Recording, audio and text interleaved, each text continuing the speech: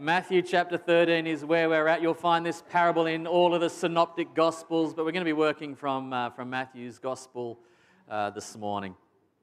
So if you've got it open in front of you, you might like to follow along.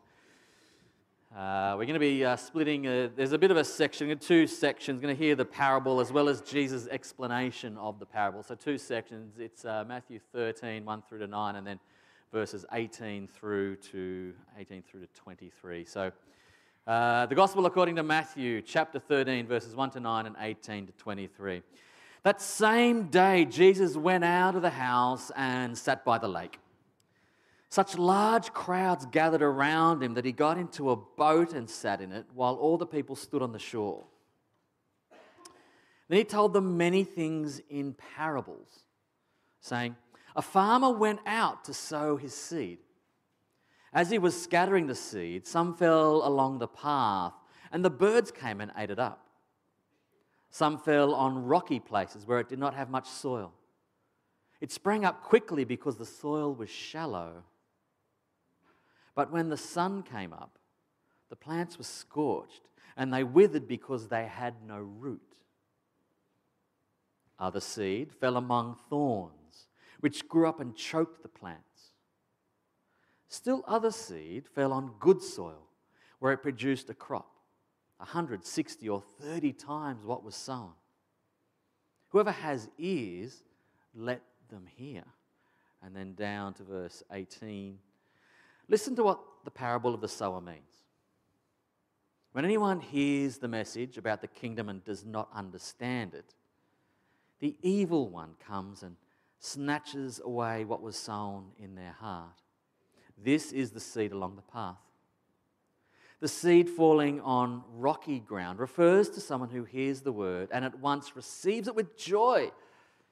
But since they have no root, they last only a short time. When trouble or persecution comes because of the word, they quickly fall away. The seed falling among the thorns refers to someone who hears the word, but the worries of this life and the deceitfulness of wealth choke the word, making it unfruitful. But the seed falling on good soil refers to someone who hears the word and understands it. This is the one who produces a crop yielding 160 or 30 times what was sown. Friends, let's pray.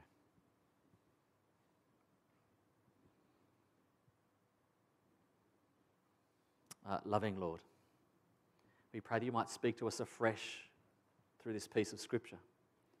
We pray that these words of Jesus might indeed take root within us.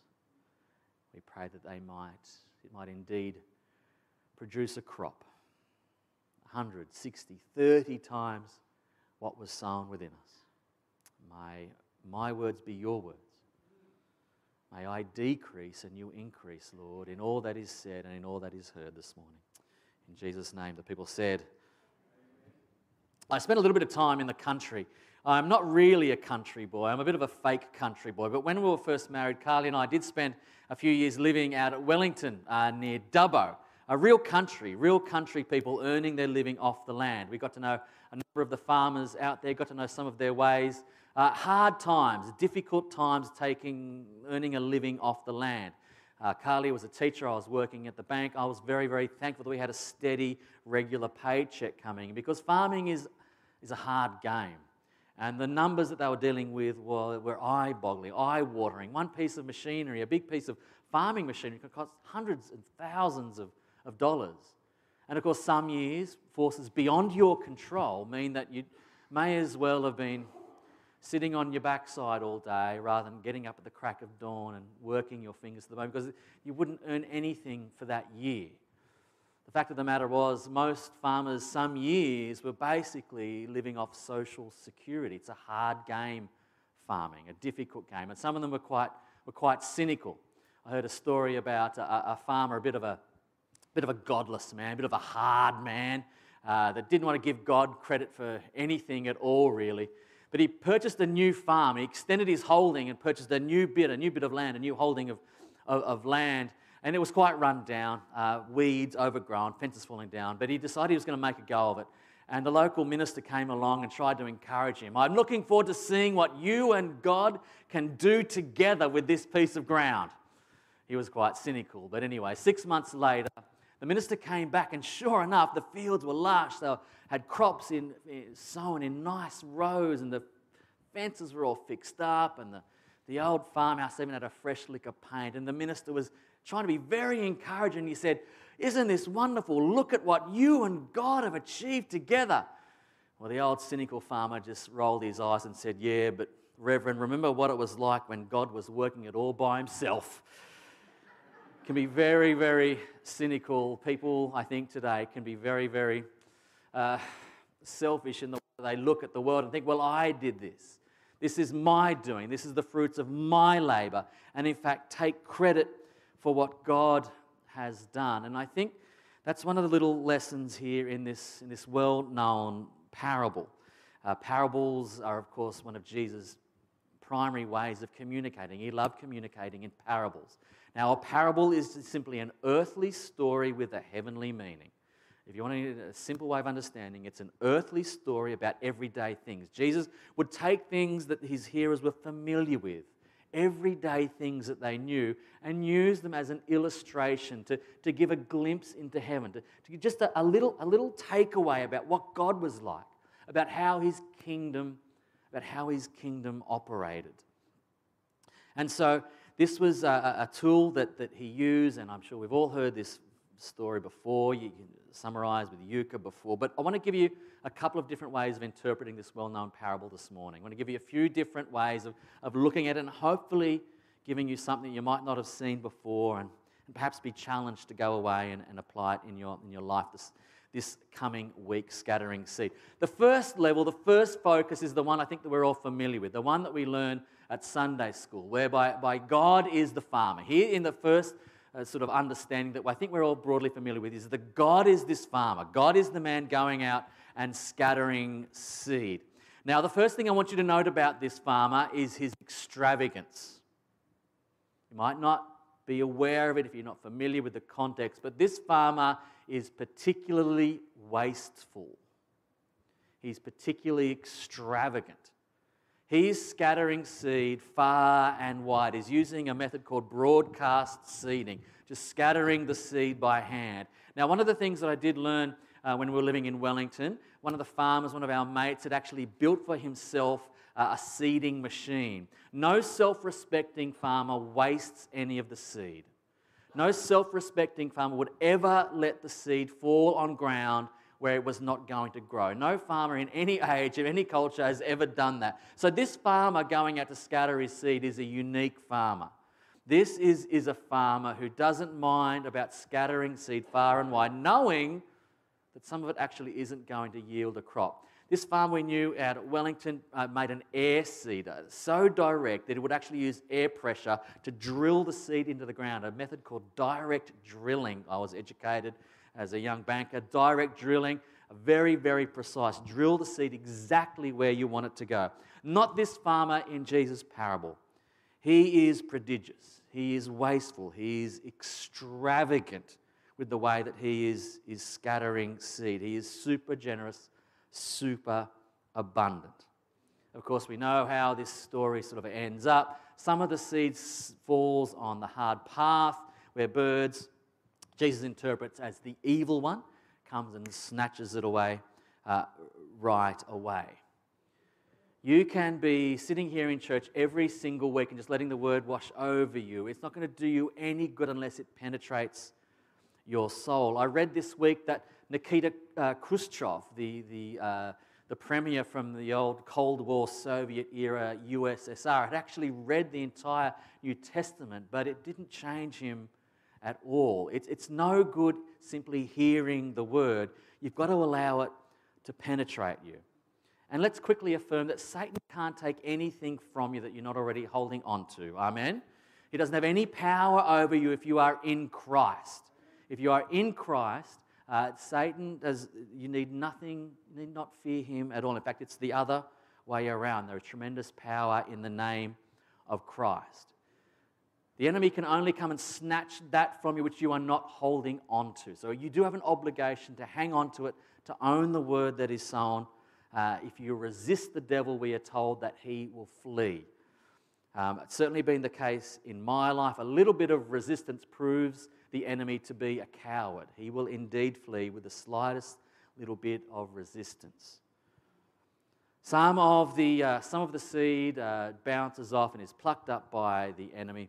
Some of the seed we know falls on the rocky ground and it takes root and springs up. Some of you, if you've been to churches long enough, you'll know these people. A convert is quite often the most zealous for God, but they don't last because they haven't sent their roots deep down into God, so that they fall away. Their zeal wears off because their roots don't go down deep enough and provide them with a steadfastness. This is why I thought it was important to start the year with a preaching series in Genesis, because I wanted to give you a firm foundation upon which to build your life, a clear foundation, an understanding, a scaffolding upon which to build your life, your belief system. I read a story about a man this week who ran hot and cold for God.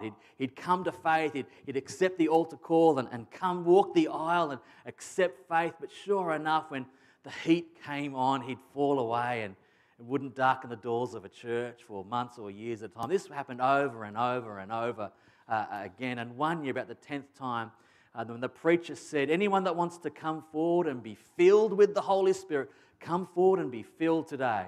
Well, again, he started to walk the aisle, but up the back, a little old lady said, don't fill him, Lord, he leaks.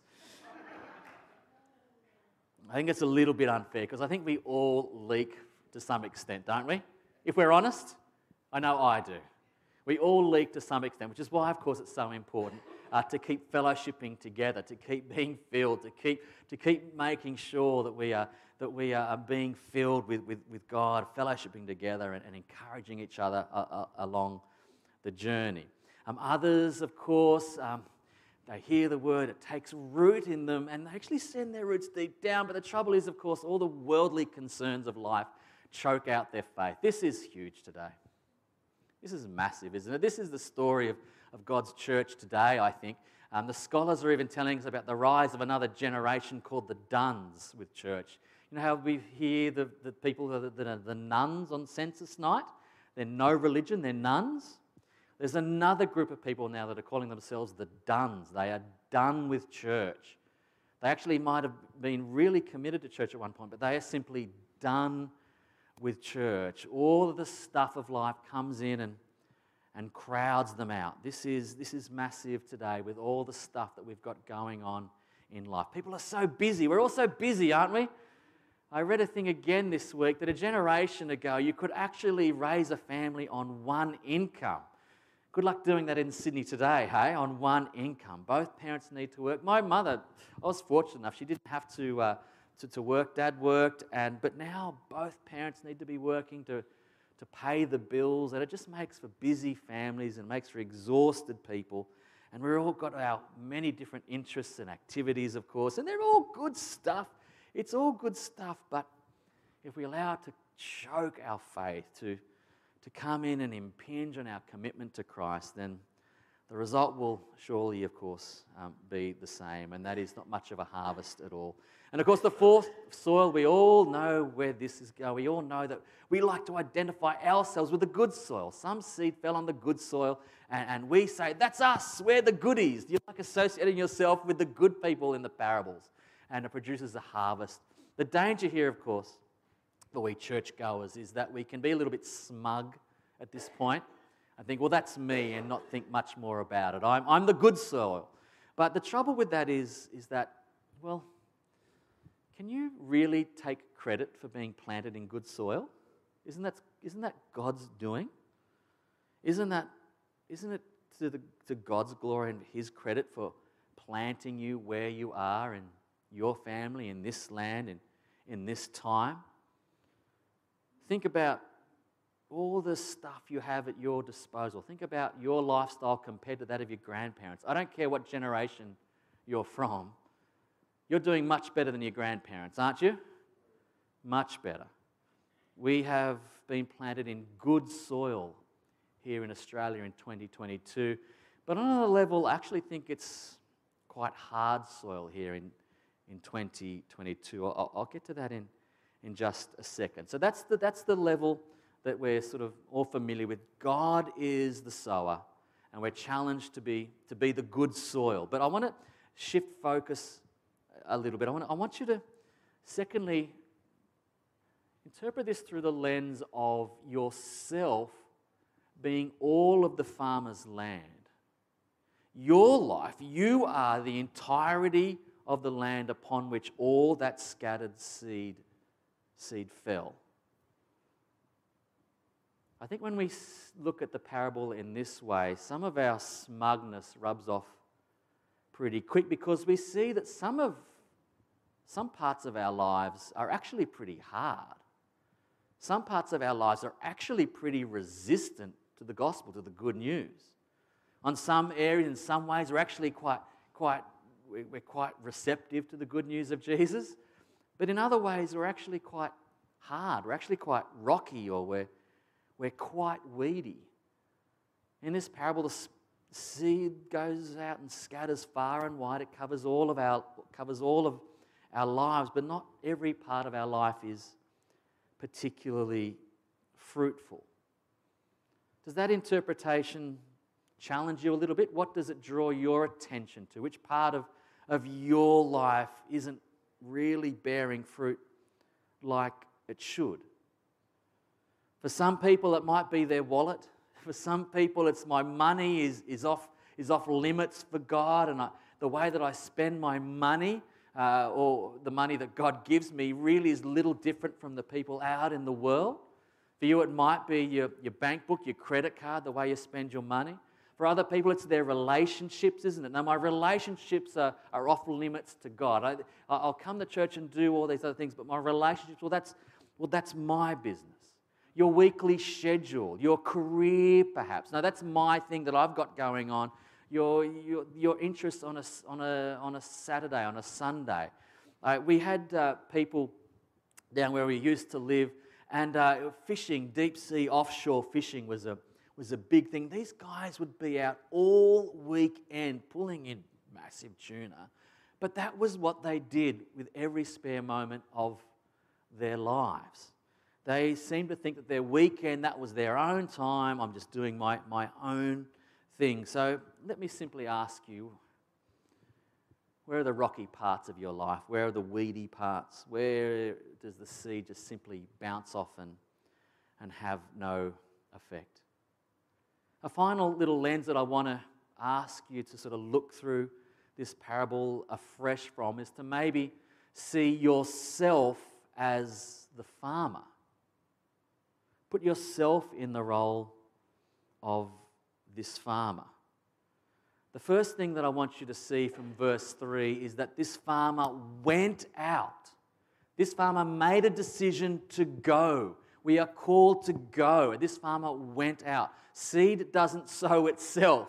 You've got to make time to go out and scatter the seed. You've got to make time in your schedule to go out and to sow the word with the people around you. That's the first thing to read, to take away when we see ourselves as having a bag of seed and going out and being the sower. The other thing I want you to see is that I think we're all scattering seed of some description. I think a lot of us, when they hear this sort of sentiment from ministers, oh, you've all got a job to do, that's not me, Pete. I'm not an evangelist. I don't have the gift of the gab. I'm a fairly shy person. Can I encourage you, if you're thinking like that, to think that actually, you know what, you are actually scattering seed. Even if you're choosing to do nothing, you are in fact just scattering the seed of complacency, aren't you? And you're actually scattering seed in other people's lives that are carrying your burden for you. Now, I'm not saying we're all gifted evangelists, but we all, in some way or another, we all have some sphere of influence. And so what sort of seed, what quality of seed are you scattering? Both the quantity and the quality. Can I encourage you to be thinking, when seeing yourself as the farmer scattering the seed, Where are you getting your seed from? Who's your supplier? Is it the Word or is it the world? Sometimes when I'm honest with myself, I think there's some weedy seed in my scattering. The weeds of the world sometimes creep into my thinking. So ask yourself, where are you drawing on in order to give out? If you spend every spare moment on social media, that's going to impact the way that you scatter seed, the way that you interact with other people. If you spend every waking moment on Netflix, and I've got nothing against Netflix or social media, but let's make sure that we are really drawing the seed from God's Word. I think all of us at some point are out there scattering seed, whether we acknowledge it or not.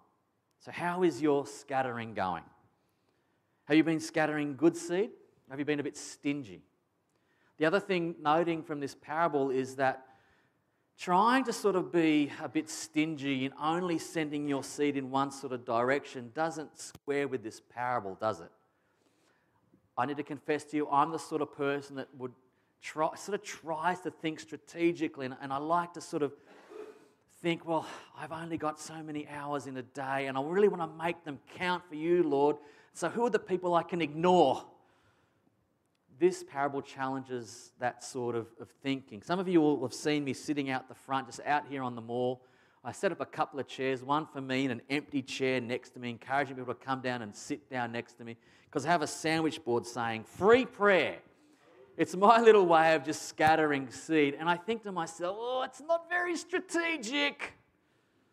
This church, well, I'm having a crack, but I'm a full-time minister of the Word, and these people that just ignore me, it's not a very strategic way of using my time. But then you know what? Every once in a while someone sits down, and in fact most days one or two or maybe more people come and sit down and have a chat. So I've been challenging myself to simply try to scatter the seed as much as I can, just sitting out there on the mall for the great unwashed, for the people who, some of whom, let's be honest, will be hard ground. Some of them will be rocky ground, some of them are pretty weedy, but hopefully, by God's grace, somewhere along the line, both myself and each of us and us as a church family will be hitting some good soil, amen, and we'll be able to one day reap a harvest. Trying to determine where the good soil is kind of above my pay grade, let's be honest. That's up to God. God does the work of germinating the seed. God does the work of reaping a harvest ultimately. He wants us to partner with Him, to go out scattering the seed, doing our best, playing our part in God's heavenly kingdom. Amen? Let's pray. Our Heavenly Father, we confess to you, Lord, that we haven't always been particularly generous with our scattering of seed. We haven't been like this farmer in their prodigious extravagance of putting ourselves out there, of scattering the seed far and wide. We've preferred to stay indoors. We've preferred to stay home. We've preferred to be very selective about where we scatter the seed, Lord. So we repent of those times, Father, and we renew afresh to scattering seed far and wide. Father, reveal to us those places in our own lives, in our own hearts, that are resistant to your word. Show us those places where we've grown hard, where the word simply bounces off our lives.